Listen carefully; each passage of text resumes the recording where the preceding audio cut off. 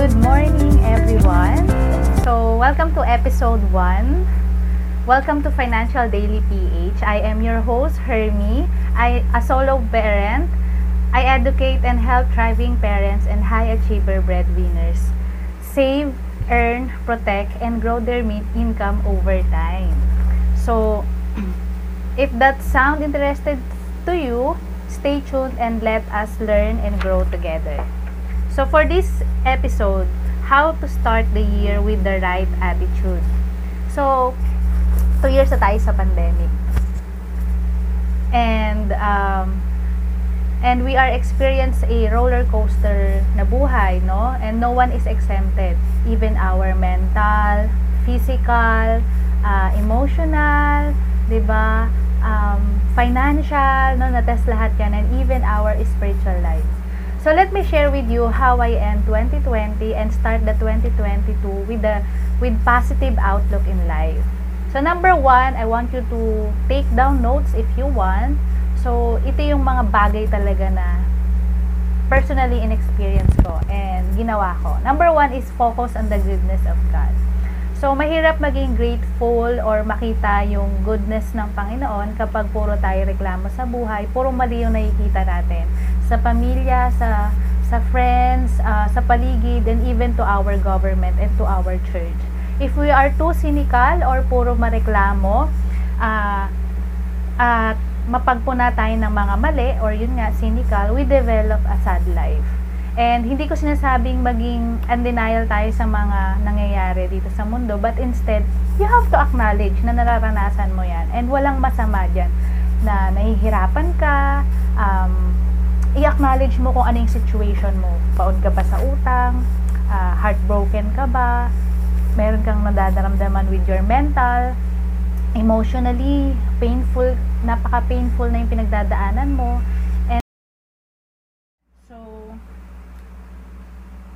And then, so, first is acknowledge and then plan. Paano ka makakalabas dun sa ganong situation? Ano yung mga dapat mong gawin? Ano yung mga steps na pwede mong simulan so that you can start to see the goodness sa buhay mo. So, paano ba tayo maka-move on from ganitong situation papunta dun sa better situation?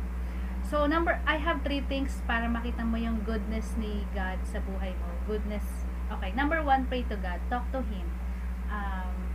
Magsumbong ka, umiyak ka. So, yun yung mga ginagawa ko. Nahihirapan ka, i-confess mo sa Kanya.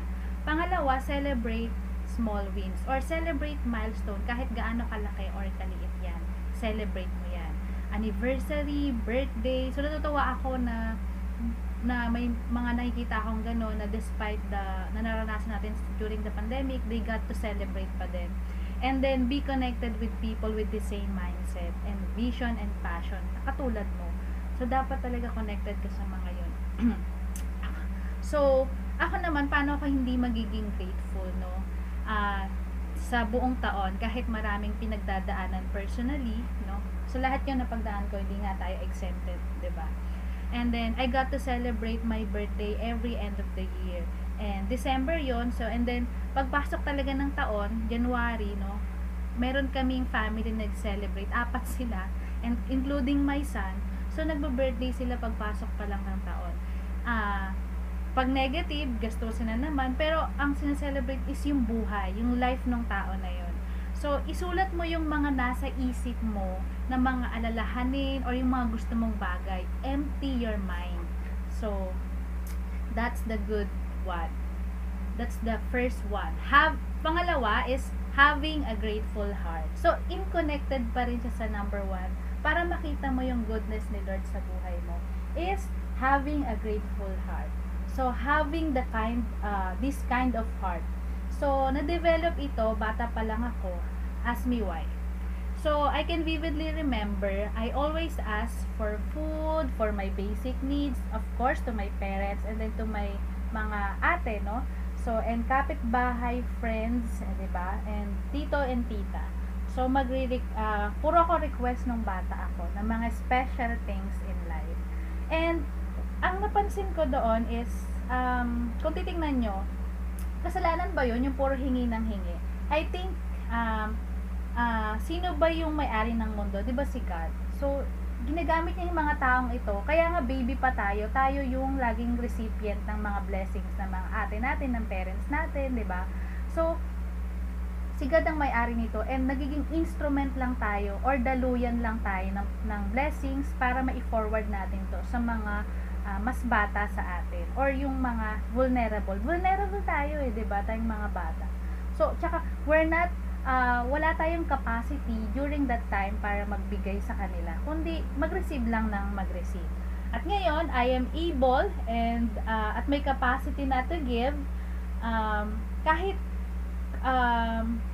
kahit gusto kong hanapin yung mga taong naging part ng buhay ko noon, so I can give back and honor them. Some of them are gone na, and so yung mga taong nakapaligid sa akin ngayon, yun yung mga sila na yung pwede nating i-bless. So pay it forward, at least maipasa mo to dun sa mga taong nakapaligid sa'yo, hindi man dun sa mga taong nung kasama mo nung nakaraan, at least mai-forward mo yung kabutihan mo. And for me, those who are great giver today are once great receiver or recipient of God's favor and blessing. Diba?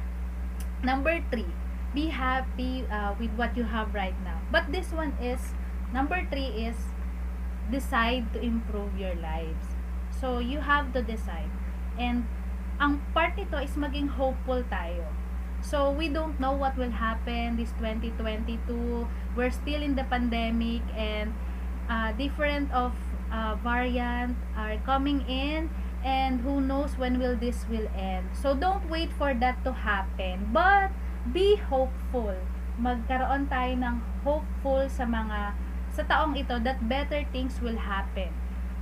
So, while waiting, do more. Do what you want in life. Start your passion. So, yung mga naudlot mong business ideas, vacation, diba, dream vacation, start on outreach program. So, start going to a small group. Decide what you want to develop this year. A new habit. So, for the better. Decide to become better every day. While doing this, commit it to God. And He will surely bless us, or He will surely bless you. So, pray for your finances to improve this year. Kung may gusto kang simulan na, for example, you want to start savings for emergency fund, you want to save a solid savings fund. Third is, if you want to start mutual funds, if you want to start investing, so this is the best month to start kasi January pa lang. And if you want to pay your mga utang, so that's kailangan pagplanuhan mo na ngayon how to lessen yung debts mo, or even maging totally debt free ka na. And then sabi kasi sa Colossians 3:23,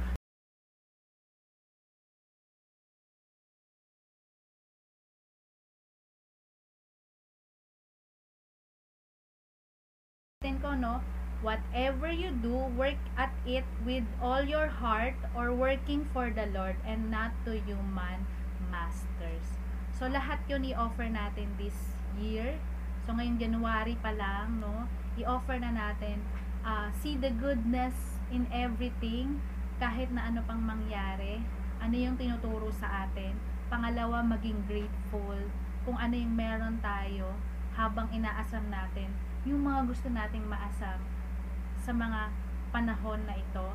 And the third is, decide to improve your lives. Sa lahat ng aspeto, financial, mental, relationship, emotional, finances, and our spiritual lives. So, mag-decide tayo. I hope na-impart ko sa inyo yung magagandang bagay na to. So, it's very practical, and talagang ginagawa ko siya. And every single day, you have to decide on this matter. So, if you find this video helpful, please do comment, like, share, and subscribe.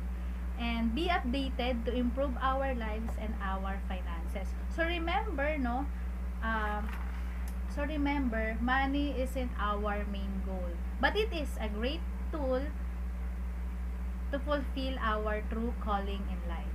So have a great day and thank you so much.